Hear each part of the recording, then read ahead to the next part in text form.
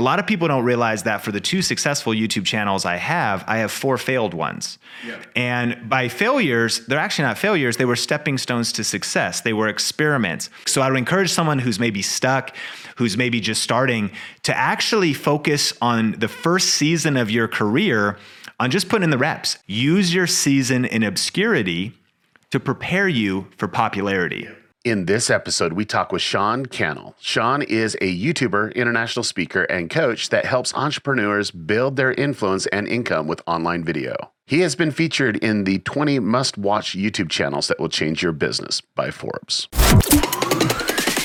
This is Creative Disruption, the intersection where entertainment, data, and creativity meet. Here's your hosts, Ricky Ray Butler and Daryl Leaves. Welcome back to the Creative Disruption Podcast, where we talk with individuals that are disrupting the industry. And I'm joined here by my friend, without glasses this time, Ricky Ray. How you doing, Ricky? I'm doing great. Now, I am really excited for today's guest because he's a friend of mine. We've worked in the industry for a very long time. But I was actually on TubeFilter, and I read an article that Instagram just changed their format, their video format. They've been vertical for all this time for IGTV, and now they're actually accepting horizontal. Is that going to change things for you? Like what? I don't think it's going to change things for me. What do you think they're doing it? I think people are used to, the real estate of just flipping their phone if they want to watch that type of format. Yeah. So if anything, it's probably gonna make it so it's more broadly adopted. I think it's more about getting content creators that are used to filming that way to put their content on there or reuse content that maybe was on YouTube, on Instagram. I don't know. Yeah. I think it's going to be more broadly adopted, but also, they're probably following the data. They're thinking this is how people watch videos with their mobile device. We need to start acting, in a way that they want to see us. Yeah, no, I do notice that the real estate that was used for that type of format, they'd always do, okay, we'll do a 16:9 or even a square video. And then all that other real estate on the top and the bottom, they kind of fill it up with clutter. And I don't, if they want to really go in the right direction, it'll be interesting to see how they do that. But I'm very fascinated, from IGTV from a brand integration side. Now, you guys do a lot on Instagram. Is that been effective for you for IGTV, or is it just stories? We have done IGTV. We've done regular video posts, of course, regular, visual posts or static images. But when it comes to Instagram, when you're doing, stories, you get the most engaged users watching the content. You get the highest clicks, you get the highest conversions. And so, we've been doing a lot of modeling with our AI and deep learning neural networks. And we've gotten to the point where we can predict story views. Yeah. And predict, we're starting to predict conversions, et cetera. And so most of our focus, if it's for conversions, if it's for to get, users to another destination or to install an app or, to go buy a product, we definitely focus on stories.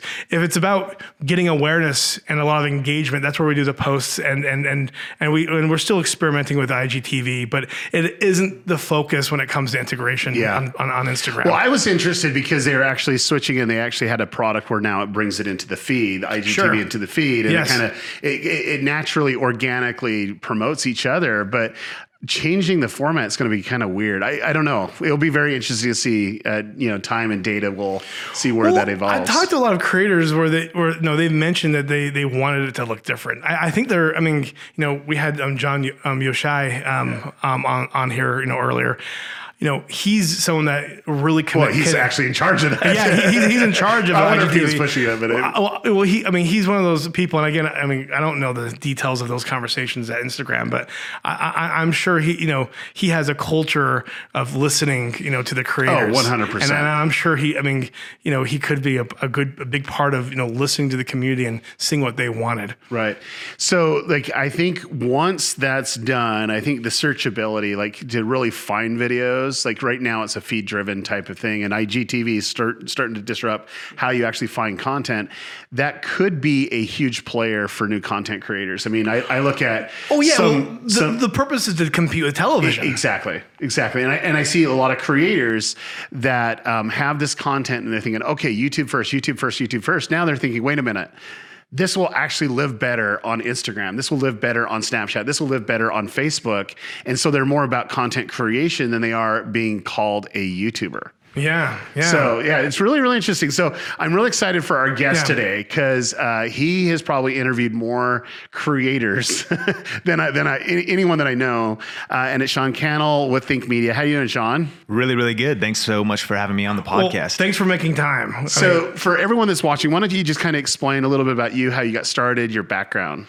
Yeah, I mean, for me, today, running 2 YouTube channels, Think Media and Video Influencers with Benji Travis, but I actually got back into video in 2003, and I was volunteering at my local church, and the youth pastor handed me a video camera, and it was an HV30 with mini DV tapes. That's amazing. Yeah. That was back in the day. And you would capture minute for minute over FireWire, and then edit it, and then I would capture it back to the tape to play it in a VHS like converter. That sounds too complicated. Yeah. And it's crazy that 2003, like, it was a church. It was still kind of like we didn't have the best equipment. But yeah, that's when I got into video. And so I've been doing video production for so long. And that's eventually what I started doing on YouTube. In 2010 on Think Media, I started then helping people with cameras, lighting, video production tips.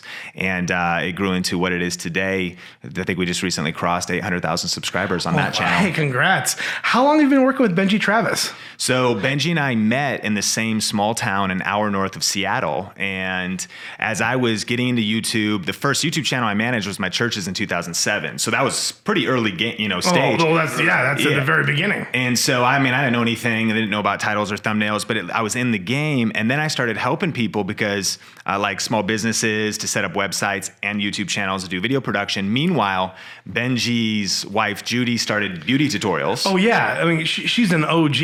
Way OG. When it comes to like the beauty community, like she was the pioneer. Yeah. And when we got products, integrated in her content, it was like the biggest honor and privilege because she knew the space better than everyone at the time. It was like her and Michelle Phan were like the OGs of the beauty community. Oh man, she's a legend. And she's stayed relevant when most haven't. Yeah, I mean, the longevity to their career and her career. But what was crazy was we met at the YMCA, and he's like, "Yeah, my wife's into YouTube. She's like kind of like a big YouTube makeup." And I was like, "Yeah, right. We live in a small town." I'm like, "You're kidding? There's someone else in this small town that is also." And then sure enough, I went home and she had 130,000 subscribers. You're probably, whoa. And I was like, "What?" I mean, now they got millions But that's kind of where back then you could count on 2 hands how many creators had more than 1 million subscribers. Right. I mean, 130,000 was a huge deal. It was nuts. It was one of those things that like caught my attention early on when I saw someone that had like 50,000 followers and like averaging 10,000 views a video. I was like, wow, what's going on over here? And you would love this because the first thing Benji and I worked on together was, it's like 2010, early stage. They're not married yet. Now they have a vlog with their daughters. So they're just like, they're not even engaged. He said, "Hey, we just met at the YMCA. I'm thinking about proposing to my wife. I know you do video production. Would you help me film it at like this Halloween party?" So we did that. And then they started, they knew their wedding was coming up. So he thought, we kind of brainstormed this together. What if we did a wedding series before influencer marketing, anyone said that, and before brand deals even really, like I'll call people and I'll shop around to the cake, to the dress, to the different things. And then you'll kind of be this hybrid reality vlog filmer person. And we'll put this episode. So we ended up doing like a 15-part episode. I remember that. Yeah, a series. Amazing.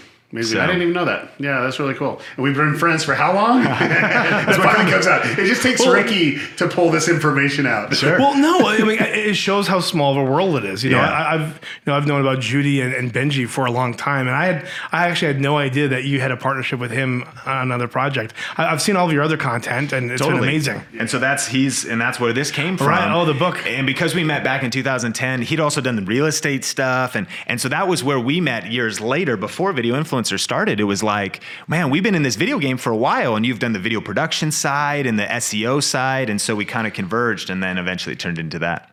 So let's kind of switch gears. Like you have a couple YouTube channels. So one's Think Media, the other one's Video Influencers. Think Media. Let's talk about that. So we are here in Vegas. Yep. And there are some really, really, really big expos that actually come every year. And I would notice this as afar, and I'd go to these expos too, and I'd see that you bring a crew in and you'd knock out 20, 30 videos in a couple days. And Yep. I was like, wow. Let's talk about that for a minute too. Like what the process that you actually go through. And I noticed that you're releasing multiple videos a day when the show's actually going on. And then you have this huge spike in not only viewership, but also subscribers. Yeah, absolutely. So for me, I moved back to Vegas in 2011 to work at a church and discovered, I didn't really know about CES, the Consumer Electronics Show that happens right in January of every year here in Vegas. And then mid-year is NAB, National Association of Broadcasters. And there's a few other shows, but those two are major shows where all this tech floods into the city.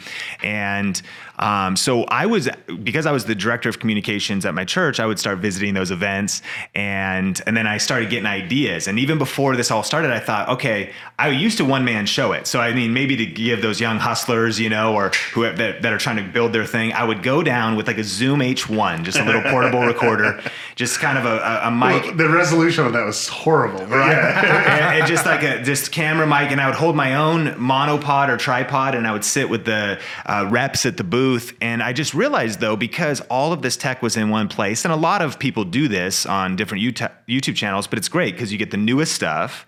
It's all in one place, so you can batch multiple videos.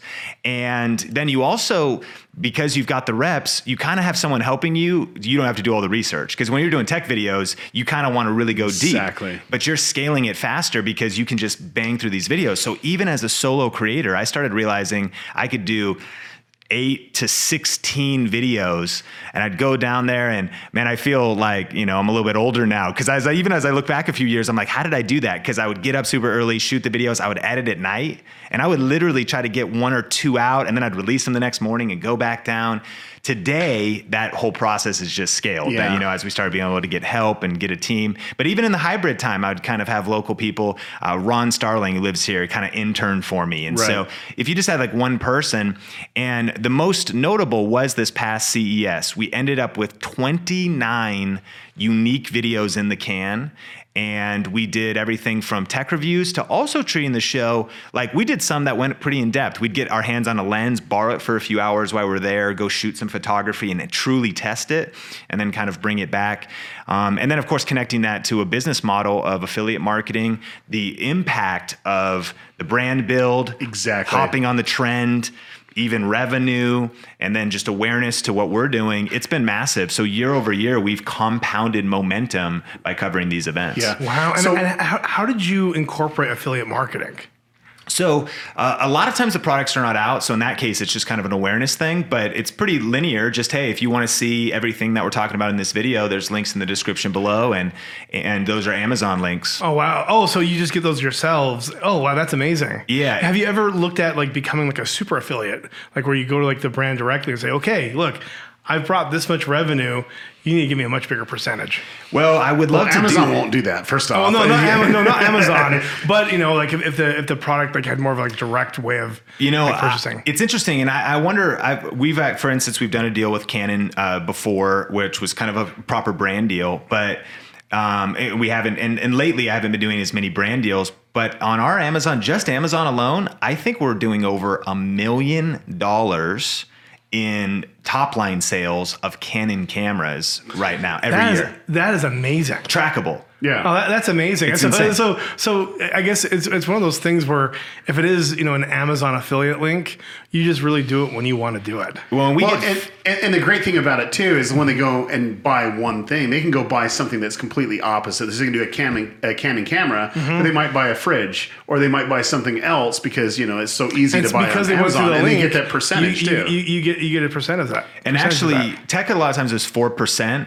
And I've got a friend who has a store that is kind of like third in line to B&H Photo. And when he heard 4%, he was like, wow, when I think about my margins, that's actually pretty aggressive still. And Amazon is the Right. machine when it comes to that. So I think there's, when I think of a brand deal, you kind of get all the money up front.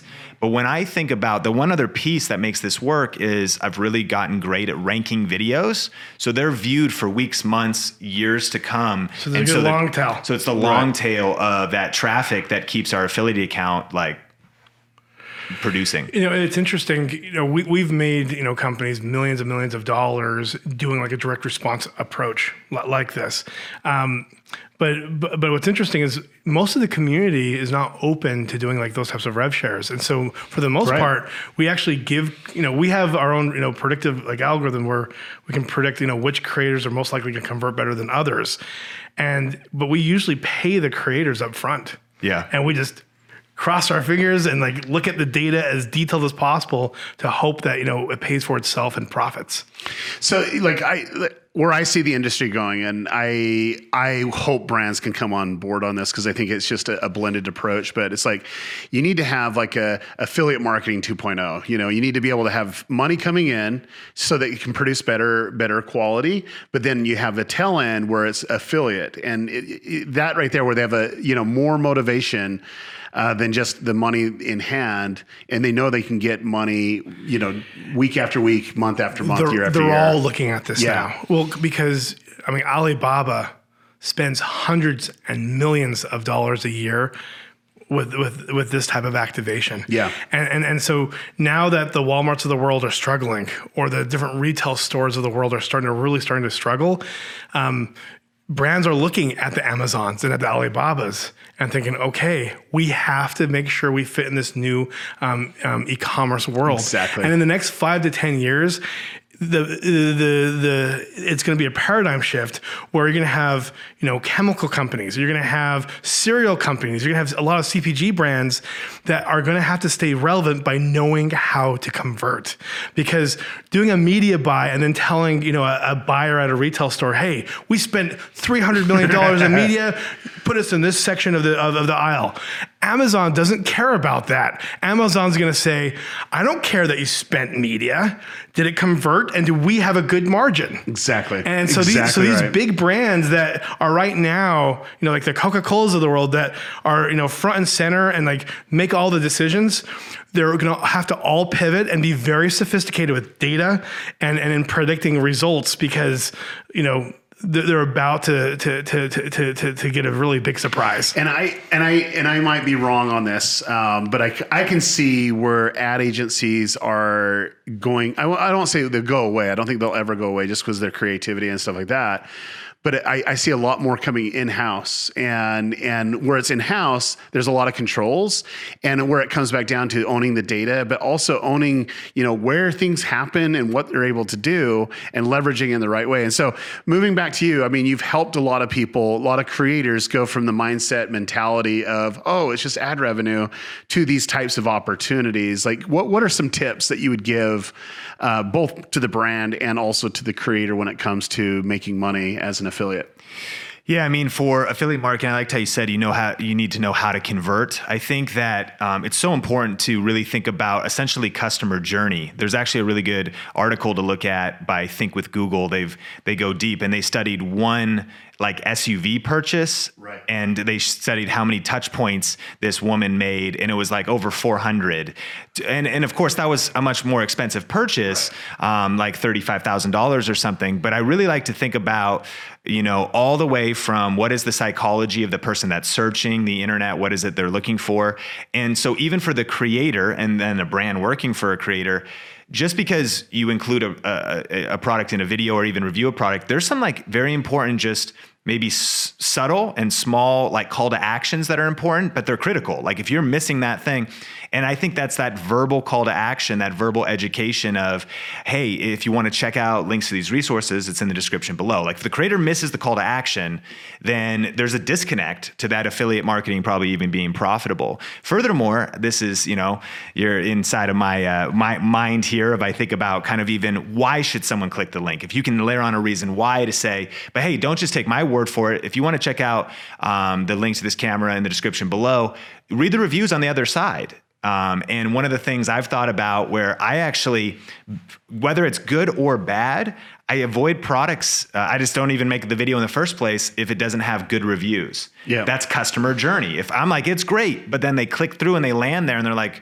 wait a minute, well then your integrity seems like it's just confusing. Why does this have 2.5 stars? And it might have a good product, but horrible service and horrible Right. logistics. And that just destroys your credibility still. So that's literally thinking past your video and of course, then that's also another tip I'd give to creators is that to really have integrity in the whole process, to of course, always be transparent, to be authentic, to review products or to be open with what's good and what's bad about them. And so it is funny. I actually just avoid product. I end up not making the video at all. I only because why start the process unless let's talk about something that's really going to help people. I know maybe people need the reviews of stuff that isn't bad, but a lot of times I just like to find, and our promise is like, what's the best camera for YouTube? We really want to narrow down like what are the 3 best options, really do our due diligence and then make those recommendations and then think through that entire kind of customer journey past our video, because a great way to kill your brand is to recommend some things. Same thing with your product, to sell some products that once people receive them, they're like,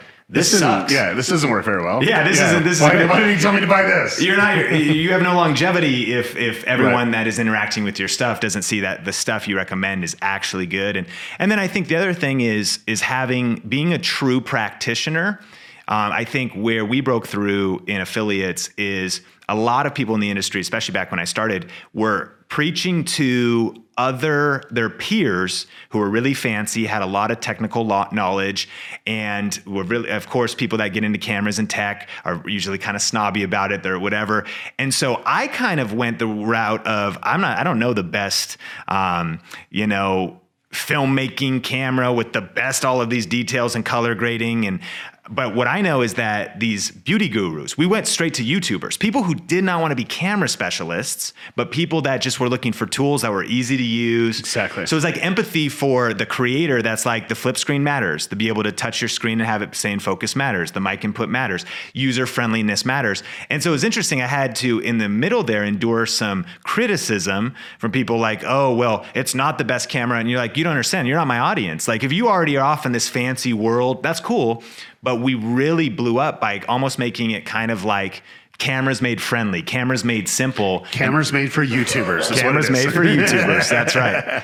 So let's switch gears here. And this is, I think all 3 of us have been in the industry, especially on YouTube, for a very long time. And we see creators come and we see creators go. And there's multiple reasons for it. Now, like I said, at the intro to this podcast, we were talking about you've interviewed quite a few of these individuals. Like I go to these conferences and I'm there to go give my talk or whatever. And you probably do like 40 different interviews. You're interviewing them. You're trying to see what makes them tick and like tell their story. So you've done this, for years. What's some themes like for people that have come and gone? What are some of the things that trigger why they leave? And also the people that are able to stay longer. I think a big one is, do you truly love doing this? And, I also think it's okay that you might love it for a while and you might fall out of love with it, and that's fine too. So maybe sometimes it's not bad to leave. You learned that this is not necessarily what you want to do. But I'll tell you this, on the other side of the camera or the phone, the appearance of the YouTuber lifestyle can be very attractive. But when I think about it, I feel like I'm on vacation every day. And that's not totally true. There's definitely when you're grinding, you're working, and most don't. But I mean, because I love what I'm doing. So when I think about if someone's like, I would love like Sean's lifestyle, well, maybe you wouldn't, because I do get up and grind from like 7 to 7 pretty much every day. Because and that's flexibility to do what I want, or maybe we travel or we go to events, but I love it. I like being at events. I love learning about YouTube. I love marketing, and I love being in the creative process and planning videos. But I think sometimes people are like, oh wait, there's like a whole bunch of work in the middle between the conference in Hawaii or the, being on stage at VidCon or whatever. And so I just think that there is a whole lot of work that goes in, that's one thing we've learned from interviewing well over 100 video influencers now. They work hard, man. They put a ton of work in. And I know that on the periphery, it could just seem like, well, I just want the result, not necessarily the work. Right. I think a lot of it's also making sure you find that balance, because the work is fun. And I'd say most of the people in this space are extremely passionate about it. They love what they're doing, but there's also starting to be a trend of fatigue. Mm-hmm. And I think a lot of that's happening because people overdo it to the point where it stops being healthy. Yeah. Well, it's not only that, but it's also that they're not willing to let go. And I mean, they're control freaks. They're not scaling their business. They're not scaling it. Mm-hmm. And it's like, you can only do so much, right? Like there's no way I could pull off what I pull off without the team that I have. There's just no way. But the whole thing is a lot of these creators are just doing it themselves, or they might bring in an editor when they really truly need someone to manage their life, to do check their email, to work with, making sure there's grocery shopping and all the other things that are going on, an assistant of some sort. But when you do these interviews, do you see like people that were really, they fell out of love, and they fell out of love because they were exhausted with just trying to keep up? Yeah, and you hit the other probably two big categories. I think one is they need to develop a new set of skills because it's the E-Myth, which is a classic book for YouTubers that YouTubers should read, because the E-Myth is all about the fact that when someone wants to be in business for themselves, which is what a YouTube creator is doing, they are usually a great technician. They're good on camera, they're good at editing, but maybe they have not developed the skills of leadership, team building, delegation. So it's an intentionality that you need to actually upgrade your skill set. And also ego keeps you, because delegating, Yeah. I remember when I first delegated editing, I was so terrified because editing was my main thing. It was like my whole life. And I thought that in the comments, I was like, as soon as I handed it over to an intern named Jay a couple summers ago, I thought people in the comments when I release this video are going to be like, what happened? Where did Sean go? Exactly. What? I can't believe it. He's such a sellout. I can't believe, and there was zero comments that acknowledged the editing was different, which was kind of a blow to my ego. Like, wow, I thought, even I was like, well, I even edit better. And there were some things that I let slide but no, like they didn't even notice. Yeah. So there can be the ego. So I think you definitely need those skill sets. And the other thing you touched on is those systems. You need structure, systems, and routines, because you need that life rhythm. You're right. It's out of balance. I think so the reason we batch so hardcore at CES or shoot interviews at events is because for that very reason, that is a system we've developed that allows us to sustain weekly content by shooting huge groups of it all at once, right, and then still have a life and still work on other aspects of our business. That's important. I think everyone at some point that's trying to build a company, or let's say, build a channel, it's having a pivotal point of going from being a tradesperson or tradesman to becoming a leader, and going from details and micromanagement to being more strategic from a high level, and in order to become a leader, you really do and grow and be successful. You have to learn how to give things up and empower people to do them better than you, and find people that can do it much better than you could ever do it. And that's something I had to learn when starting a company. At the very beginning, I did the sales, I did the execution, I did the account management. And once I was able to get around that curve and make it so, and realize that there's people that can do this better than me, that's when the company just started to explode. But this is applicable not just to creators or people that are starting businesses, but if you're in an organization, a lot of people just want to control everything, and they don't want to give up any of the power or the influence that they have, when they realize that they can just prioritize what they need to focus on and how they can empower people around them so everyone can perform better. Right. And I think too, the biggest thing that I noticed is there is the creator side. They say, hey, I just want to create content. That's all, I love the creative portion, and I don't treat this like a business. And I've seen those people come and go because this is a business. I don't care when you upload that video and this is your job. It is a business. Like when you're receiving, monetary value for uploading the video, and that's all you're doing, then you need to treat it a little bit differently. And you might need to look at other aspects to bring in revenue than just the ads. But I've seen creators come and go because they love to create, they love what they do, but they put so many eggs in that one basket, and when that basket's disrupted, they don't know what to do next. And then the ones that have a longer term, they say, okay, this is my brand, this is my IP. Now, what do we need to do to really establish systems and processes to make it happen? And so I think what I love, and I love that you were able to write a book about YouTube secrets, and you talk about how to make it and survive on YouTube. You really talk about diversifying, like not putting all your eggs in one basket. And I think most people are like, okay, I got to sell merch. I gotta do some ad deals. I got to do affiliate. And that's kind of the extent of their business, when it's much more than that. You know, you have influence, and here you have the opportunity to create your own products. You know, you can create your own digital or physical products. You can actually be your own brand deal. I mean, that's a really big deal. You want to cover some of the things that you talk about that in your book? Yeah, absolutely. And so, you know, one thing I just wanted to add to that last section too, was a quote that my mentor, Shalene and Brett Johnson on his arm has got a tattoo. It says, "Scared money don't make money." And I actually think that creators get to a place where you actually start making some good money, but you're maybe afraid to reinvest it, or you don't have the vision to reinvest it. And exactly what you're saying, like when you start, like this might seem obvious, but I feel as we start talking about how to make money or different ways, I feel like everybody listening, every creator needs to like adopt a mindset.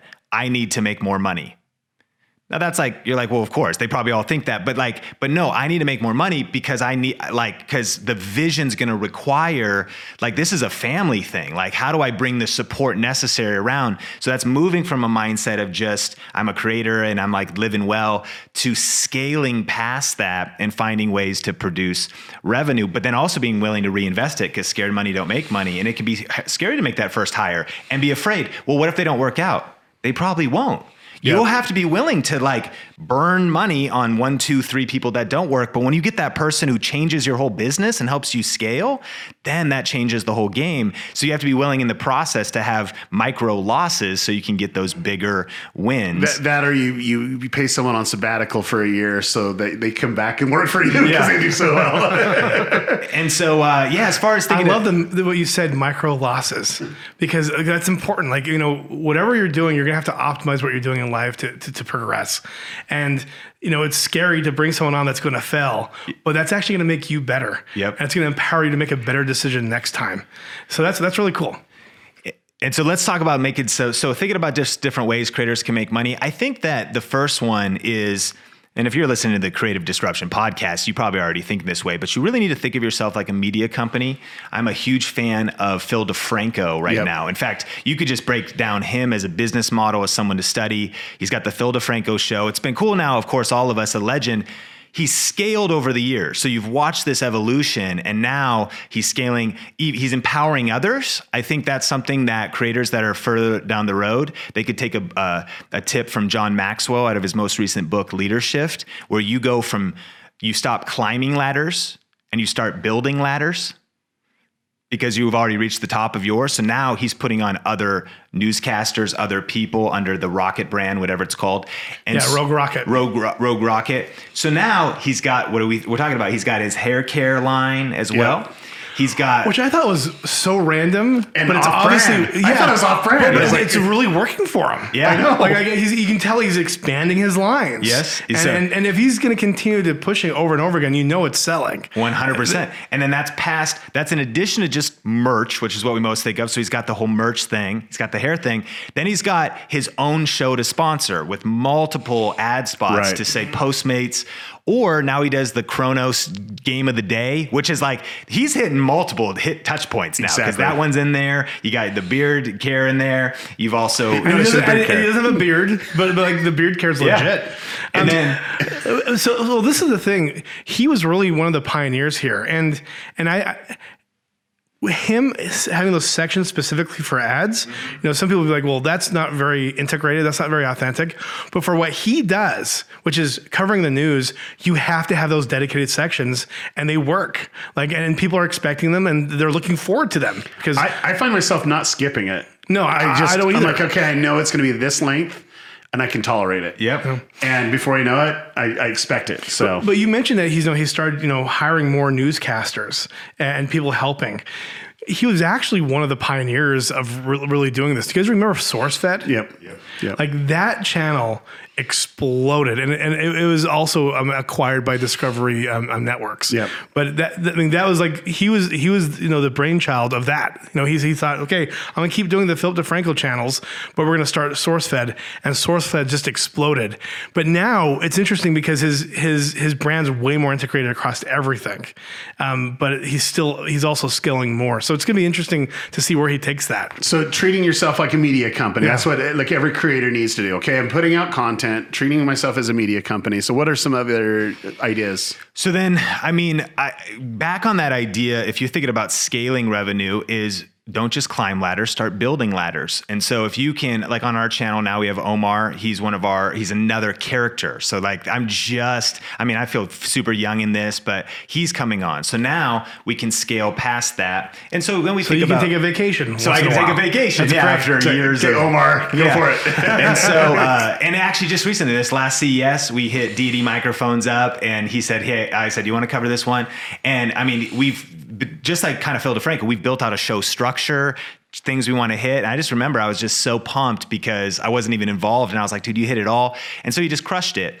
But then off of a video like that, again, stacking, I think, revenue streams. You've got YouTube ads. I think it's super relevant to think about those. And you guys will know even better. But when you're putting out quality content, you can scale that CPM up.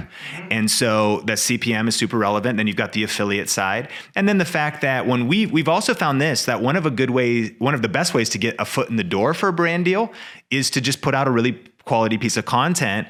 They didn't even know who we were. And then we stop by, we do a video and they go, wow, this was solid. So now we're getting free products. And then that could lead to a future brand deal. So then stacking kind of that momentum by putting out content that leads to future work. And then for us, then the other big piece is we've built this tech affiliate media company called Think Media, but then we also have digital products now. Right. So now as we educate other people how to grow on YouTube, but then also how to monetize in different ways and master affiliate marketing, that has become a massively lucrative business as well. And they both are kind of feeding each other. So as you reach different stages, it's two ways that everybody listening could go. One, people could create a lot of digital products that are maybe directly related to their brand. I've seen, like a Jeff Bethke, a Bible study kind of channel, do like a Bible study course, or almost anybody that has had some success, one of the most logical things to do is teach how you did it. What was your method of getting there? What are the lessons that you learned? We've even seen someone like a Jake Paul put out a digital product for better or worse. Yeah. I was like, we don't need to even go there. Yeah. That's disrupting the info product world. Yeah.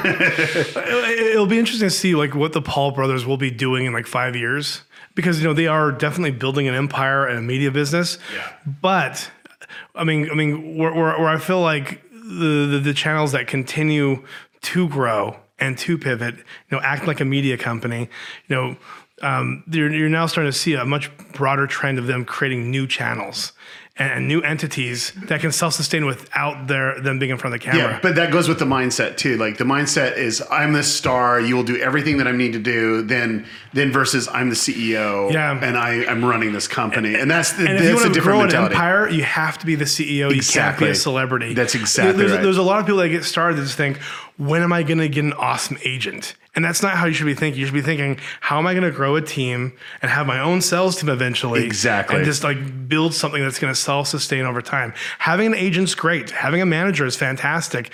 But as you said, acting like a media company is probably one of the most important things for growth. Yep. So what are some other secrets of growing on YouTube? Yeah. So lately, there's a couple that I'm loving. I think one is really paying attention to topic. Now, this might sound basic, but sometimes common sense isn't common practice. So when I think about factors that are going to influence like a video ranking, and that's really important for me, I want to rank in search. And when I think about ranking in search, I also think about suggested. I'm fine if a video is sucked into suggested or search, that's great because it's getting views weeks, months, and years to come later. So of course, we know that the title and the thumbnail are the most important, and that tags are having less influence now, but still tags, description, title, thumbnail are super important. But I think a big missing piece when people think about really getting that thumbnail right and even getting that title right is the topic itself. And so what I've been learning the most from studying YouTube Studio Beta is like, if I literally put out the best thumbnail, like around the world, we could all just stand like in an art gallery. Like, my gosh, there could be no better thumbnail. And even a title like, I can't even believe he packed in that much, what a headline, what a title. There's keywords in there, but it speaks to humans. It's like perfect. That thing has just been crafted. But if it's not the right topic, then people just aren't even interested. And so I guess what I've learned now on Think Media is, as I hear guys like Matt Gielen talking about and stuff, where really getting sniper on YouTube channels need to have like one value proposition. And that sometimes the algorithm, like you throw a thing out there, because I'll talk about some random stuff. It's still my channel. So I know camera videos really perform well. But the other day, I did the DJI remote. It was so obscure that it just didn't perform that. It was the topic itself. Like, who is really that interested in the DJI remote? But then it kind of, the views didn't perform. Of course, it wasn't there. And you don't want to do that too many times in a row. Like, you want to be putting out those topics. So I really think when it comes to topic, here's some tips. Like, what's trending? Like, what is in the zeitgeist, the mentality of your industry? That's the thing you need to be talking about.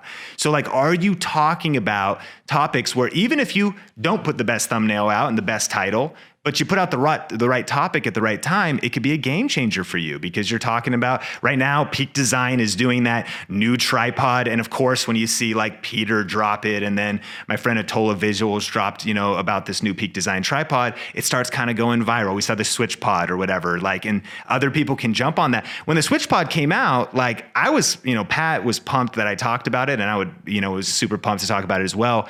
But I actually realized I probably got more benefit out of the deal than maybe even Pat did. Why? Because when Peter put it out, the suggested videos of being in that conversation. So thinking about topics, what's trending in your industry, what should you be talking about, but also what do your subscribers want to see? Because that's probably that distribution to your subscribers for established channels is something I'm really trying to craft and figure out. Thinking, what is it they'll click through on, right? And I know just to kind of break down my understanding of how it works, right now, YouTube is giving that distribution just to a few of your subscribers, whether they like it or not, whether they click through on that or not. So again, they're going to click through. They already know me. If the thumbnail is mediocre, they're going to click through if it's the right topic.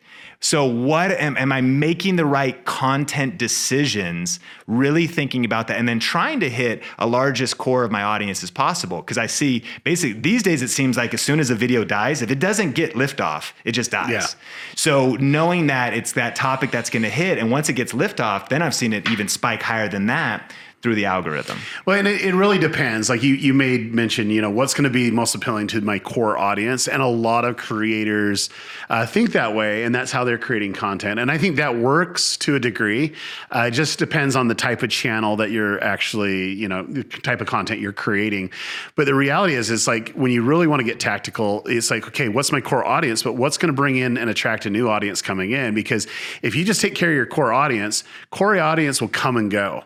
And that's where I see a lot of channels plateau. I see a lot of channels lose subscribers, and they also lose the view and visibility of what they could have because they're not taking care of the emerging market and the other people that are watching. And so you have to have different balances. So they have to branch out then. Exactly. What do we do? Was it Matt Pat we had on that was talking about that in depth? That he makes like 4 different types of videos or something like that. Yeah, one for subscriptions, one for views, one for engagement. Yeah, it's crazy. But I think that the key is, it's like, yes, you got to figure out what the core is, but you also need to be able to see, okay, you got to be a little bit experimental to see what's going to be the next big thing, and roll from there. But, okay, so algorithms aside and core about that content is there certain things that creators need to succeed? Like what would be that? What's that secret, that YouTube secret, since that's your book title? Yeah, no, I like it. I think that what creators need to succeed is they really need to understand their who, and they need to understand their what. Now, I speak the most to probably channels that are going to be kind of practical. Like it's harder for me to help a musician, even potentially a vlogger, because when you really step into entertainment, like, what do you need to succeed? You need to be entertaining. Yeah. Like, your music needs to be good. You need that to value is the entertainment. Yeah, you need to be actually funny, and people need to think you're funny. But what I think is cool, and what we get so excited, and that's the case with gaming too. With gaming, people think you just have to be good at gaming. No, you have to be hilarious, personality, all of those things. And so when I think, though, I love the practicality of YouTube, where like we interviewed John Kohler, who actually has got a place here in Vegas in California, growing your greens. So it's a gardening, his whole garden's crazy. He's got compost piles and stuff. And he uses an old refurbished, like Canon Vixia RF 800. It costs $150. And he has a juicing company. So he hands it to like one of his employees or his team members, and he films them real time. He'll upload 60-minute videos off this camcorder, just following him through his garden. And he's getting thousands of views, over 500,000 subscribers. And he doesn't have, if you will, special skills. Now, of course, you do need a level of camera presence, but he's just super passionate, super knowledgeable, super clear on his value proposition, and then he just has done it relentlessly, and it has impacted people and built a tribe. So I think really, who is it you're trying to reach? If you try and reach everybody, you end up reaching nobody. Really knowing your who, but then also knowing what problem do you solve for them. And this applies for entertainment too. If you have an entertainment channel, you solve boredom. You solve a place for people to unwind when they get off work. When I get off work these days, I usually don't watch super strategic content. I'm watching, I'm bro Army, 9-year-old Army. I'm catching up on some Pew News or whatever it is. A lot of times because I just want to veg out and kind of relax. That's solving a problem. But I think there's a lot of opportunity for creators to really be clear on who's their core tribe, and then what is it they're delivering to them. If you do that, how you do it, that's what's so cool about YouTube. Right. We do it in all different shapes, all different ethnicities, sizes, ages. And we got Gray Matters by Dottotech, right? Mm-hmm. So he's kind of helping people with the same stuff I do, tips on affiliate marketing, but he's hitting it to a different demographic. So who is it that you help? He knows that it's those that are getting that gray hair in their legacy years that want to start figuring out these ways of making money online and making extra income. And then what problem does he solve?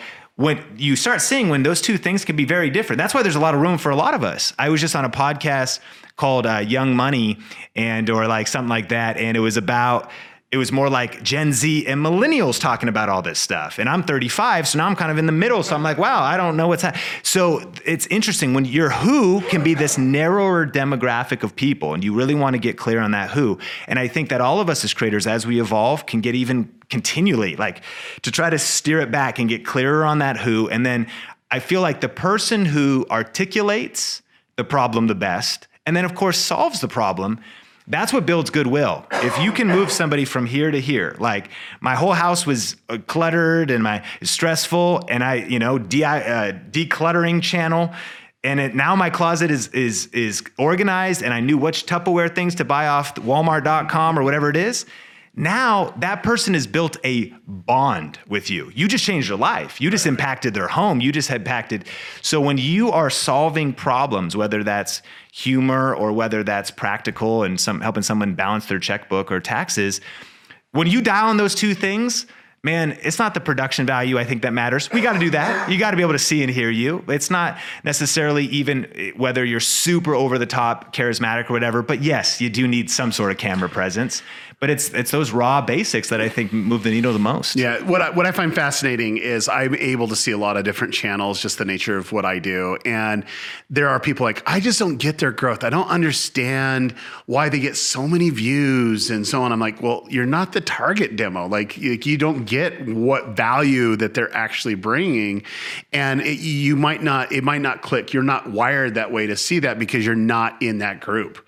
And I think that's the biggest mistake that most brands make, is when they overlook how powerful a brand could really, be, or a creator could really be for a brand, but they just don't see it. They don't see where the opportunity is. And I know, Ricky, you've dealt with that with a lot of brands over the years of them. They just don't get it. Well, gaming used to be laughed at. Like people, brands would think, why in the world do I work with a gaming channel? Well, gaming's mainstream. Yeah. And even back then, gaming was very mainstream, just nobody was realizing it. Where I've seen it most recently, not with me, but mainly with my teams, is when, there might be a brand that fits really well with like ASMR. ASMR is a huge, loyal, strong community. And we talked to a bed company about, just owning that space because it seems very relevant. Highly intelligent too. There's a lot of people having a hard time sleeping, and that's why those channels are just exploding. And for some brands, they're thinking, well, we want to work with these like top tier celebrities that are just going to make us look cool. When really they should look at, okay, who's going to have the best brand affinity, but at the same time, that's going to be something where you can scale it and create a true scaled an ongoing campaign around it, where you can't do that with just a couple of top tier celebrities. Right. But you're right. So it's one of those things where you have to be looking at the right places and to be open-minded. When you're data driven and you're looking at the data, you gotta eliminate all subjectivity, and you have to be a little more scientific. Yeah. And I think that right there is the YouTube secret. It's like at the end of the day, you need to take a step back. You got to see, okay, what works, the topics, the trends, you got to see what's going to work and what's going to engage most. And then optimize it. And then where the value proposition really is. Because if there's no value in the video, it doesn't matter how amazing your title and thumbnail is. If the video doesn't actually perform, you're not going to get the promotion that you actually need. And you're not going to grow a following because you're going to be disconnected between the content, and they're going to feel like, oh, okay, that was great that you got me in, but I lost interest at minute marker 1 and they're not going to watch the rest of the video. And from a brand excuse me, I always keep going away from the mic. I will not make that mistake again, audio guy. Yes. But it also is very relevant with the brand. So you find creators that are consistent, and instead of having them do something new, you authentically integrate within their consistent programming. And we found, with data that, looking at our data, we found that when you empower the content in a very, normal way, that's normal to the viewers, you're going to get higher clicks, and you're going to get higher conversions. And we've talked about this before. 100%. We call it the consensus triangle. The brand and the creator reach consensus. And if they do that, where the brand shares the vision, shares the data points that they know that work, and the creator comes up with the creative solution and is the creative director, per se, when it comes to the process, the audience embraces the content and is happy that the brand has empowered the content rather than disturbed it. And so it's one of those things, having that consistency and then targeting the right people. You just got to do it the right way. And I think both in building an audience, right, as well as targeting an audience that's already in existence. So there are a lot of people watching this podcast that are this video or podcast, but they're kind of stuck, they're plateaued, or that they're just haven't started yet. What's some advice that you'd give them how to actually get noticed, and some advice just being in the industry so long? I think what you both said, especially with data, is that and not getting too romantic about your own thing. I think the biggest thing is that if you feel stuck, there's a reason you're not growing. And there's one of two things happening. Either one, you haven't been at it long enough. So problem number one, when they'll comment on video influencers videos and they'll just be like, hey, can you give me some tips? I just don't know why I'm stuck. I don't know why I'm not growing. I'm not getting views. I'll click through on their channel and I'll see, you have 3 uploads in the last 6 months. Like, you don't deserve any views. Like, what do you even mean? There's no strategy we could give you. The initial secret to success on YouTube is actually uploading videos on YouTube. Like, you're gonna have to Step 1, upload video. Actually upload Step video. 2, repeat Step 1. And so I think that is and I think that speaks to this, that if someone's watching, you need to identify what season and what stage you're in. A lot of people don't realize that for the 2 successful YouTube channels I have 4 failed ones. Yep. And by failures, they're actually not failures. They were stepping stones to success. They were experiments. On my personal channel, which is kind of just stagnant right now, I did cooking videos, I did vlogs, I did movie reviews, I did just a bunch of random stuff, which usually random acts of content don't work that well over time typically. And so, but all of that experimenting was helping me refine my voice, was having a few little micro wins in there of like a little breakout video or some money with affiliate marketing. It helped educate me for when launching and really stepping out in the projects that are working. It's because I'd put in a lot of repetitions of a lot of mistakes. So I would encourage someone who's maybe stuck, who's maybe just starting, to actually focus on the first season of your career on just putting in the reps, and don't worry about the results. Don't worry about the views. Worry about the personal development and growth you're experiencing through putting in the actual work. Use your season in obscurity to prepare you for popularity. Yep. But then part two, I would say, if you're stuck, you may need to pivot. If you're like, okay, I'm uploading a lot, everything's clear, like the promise is clear. I actually got to just talk to somebody that's part of our Inner Circle program the other day, and they realized they were in a niche of, it was like where you're collecting the addresses that go on like letters or whatever it is, something that's kind of about baseball memorabilia, and I forget exactly what it was, but right then and there I did the keyword research, and we just were able to look at the global interest in this particular topic, and globally around 1,800 people a month care about this topic. So the person's ambition was to do this full time, have it be sustainable for them. And actually the market, the vehicle itself was actually probably not large enough for that to even be possible. Right. It was just kind of, so if it's a hobby channel, that's cool, but I would identify what's your ambition? What is it that you're after? And you may need to pivot. You could feel like, wait, I've been building up my channel. I got over 100 videos. What do you mean? Well, it doesn't mean you have to change channels, but there may need to be a pivot. Seth Godin wrote a great book called The Dip. Yeah. And we're all going to go into that dip. The question is, am I supposed to ride it through and this thing's going to work out? Or actually, should I pivot? And I think, again, when I started thinking about, I realized that going into being a video educator, I mean, again, I've got the real chops because I started video in 2003, but with how much online video was growing and with how much interest there would be in cameras and with how much interest there'd be in these, I'm not here by accident. It was a decision to really be positioned in a market that aligned with my whole life and whatever. So that might be, you might need a tweak and move into a different market, a different space. That's probably the biggest needle mover. That person figuring out what that is some self-reflection and, getting to Vid Summit and rubbing shoulders with other creators and like really sharpening that idea. But I think there's probably a lot of people that could be stuck that just need maybe a small shift to get into that idea that just blows up for them. My thing is, it's like sometimes they pivot too quickly. They don't let things play out and say, okay, wait, I'm going to look at this data and analyze, how well we're performing. Maybe it's performing quite well, but you need to take it up a notch. And they're not really saying, okay, how do I enhance the content? I was actually here in Las Vegas at a conference that Ricky and I were speaking about the AI, and this guy tweets me and says, hey, I'd love to go out to lunch. And we went out to lunch.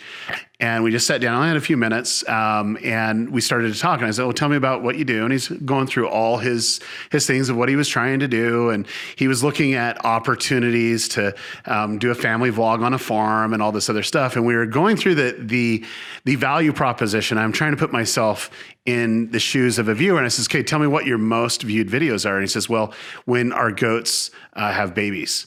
And I says, "Okay." I says, "Well, what I would do if I was in your situation is I'd live stream that, and I would start live streaming the whole experience because of what happened with the birth of the giraffe. I go, there's a market for it, and if there's things that you can do, that's what you need to do." And he goes, "Huh?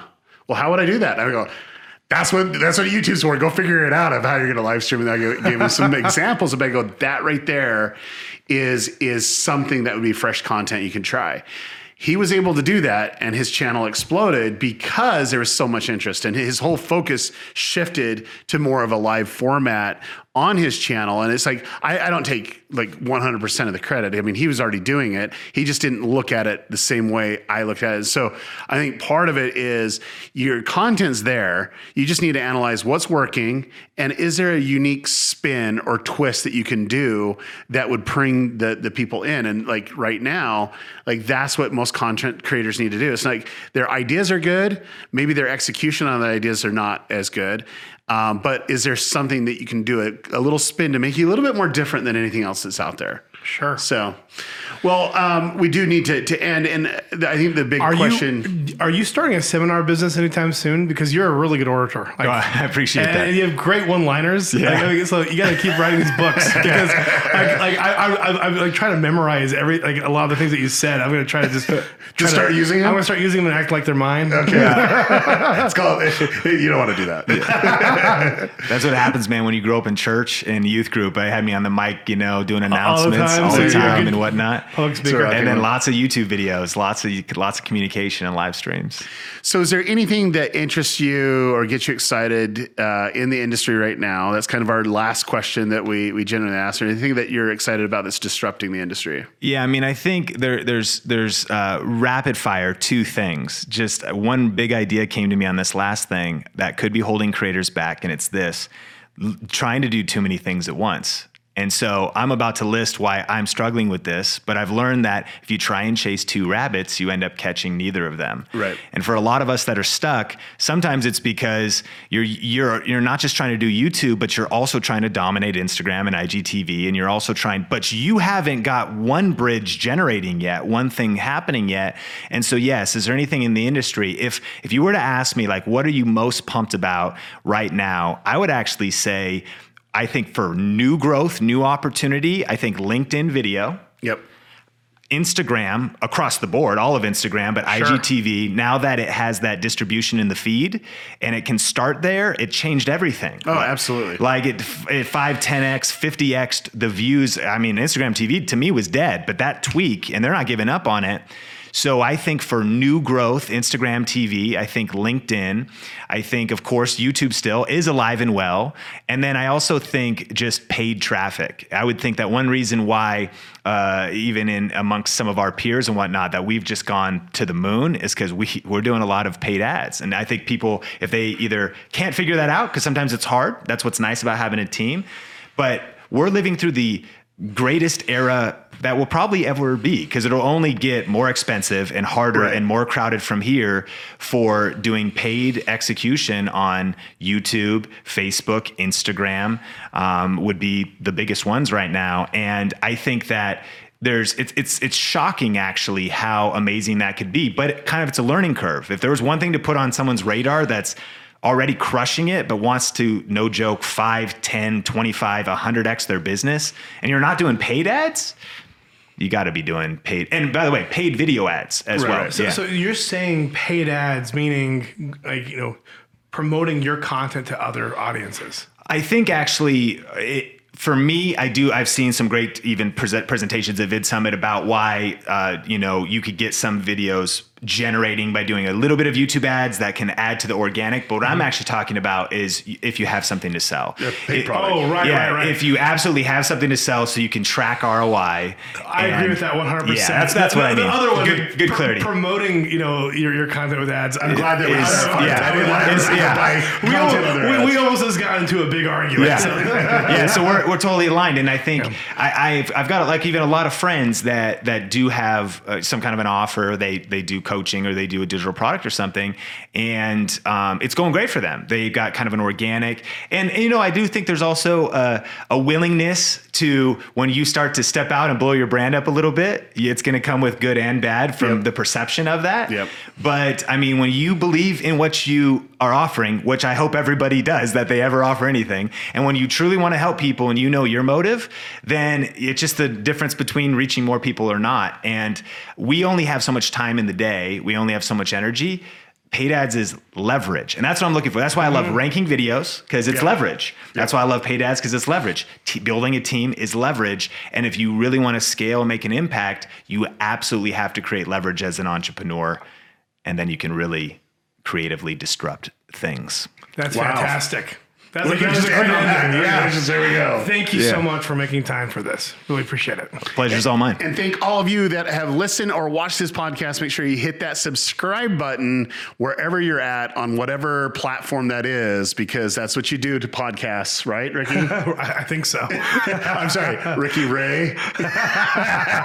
Inside joke.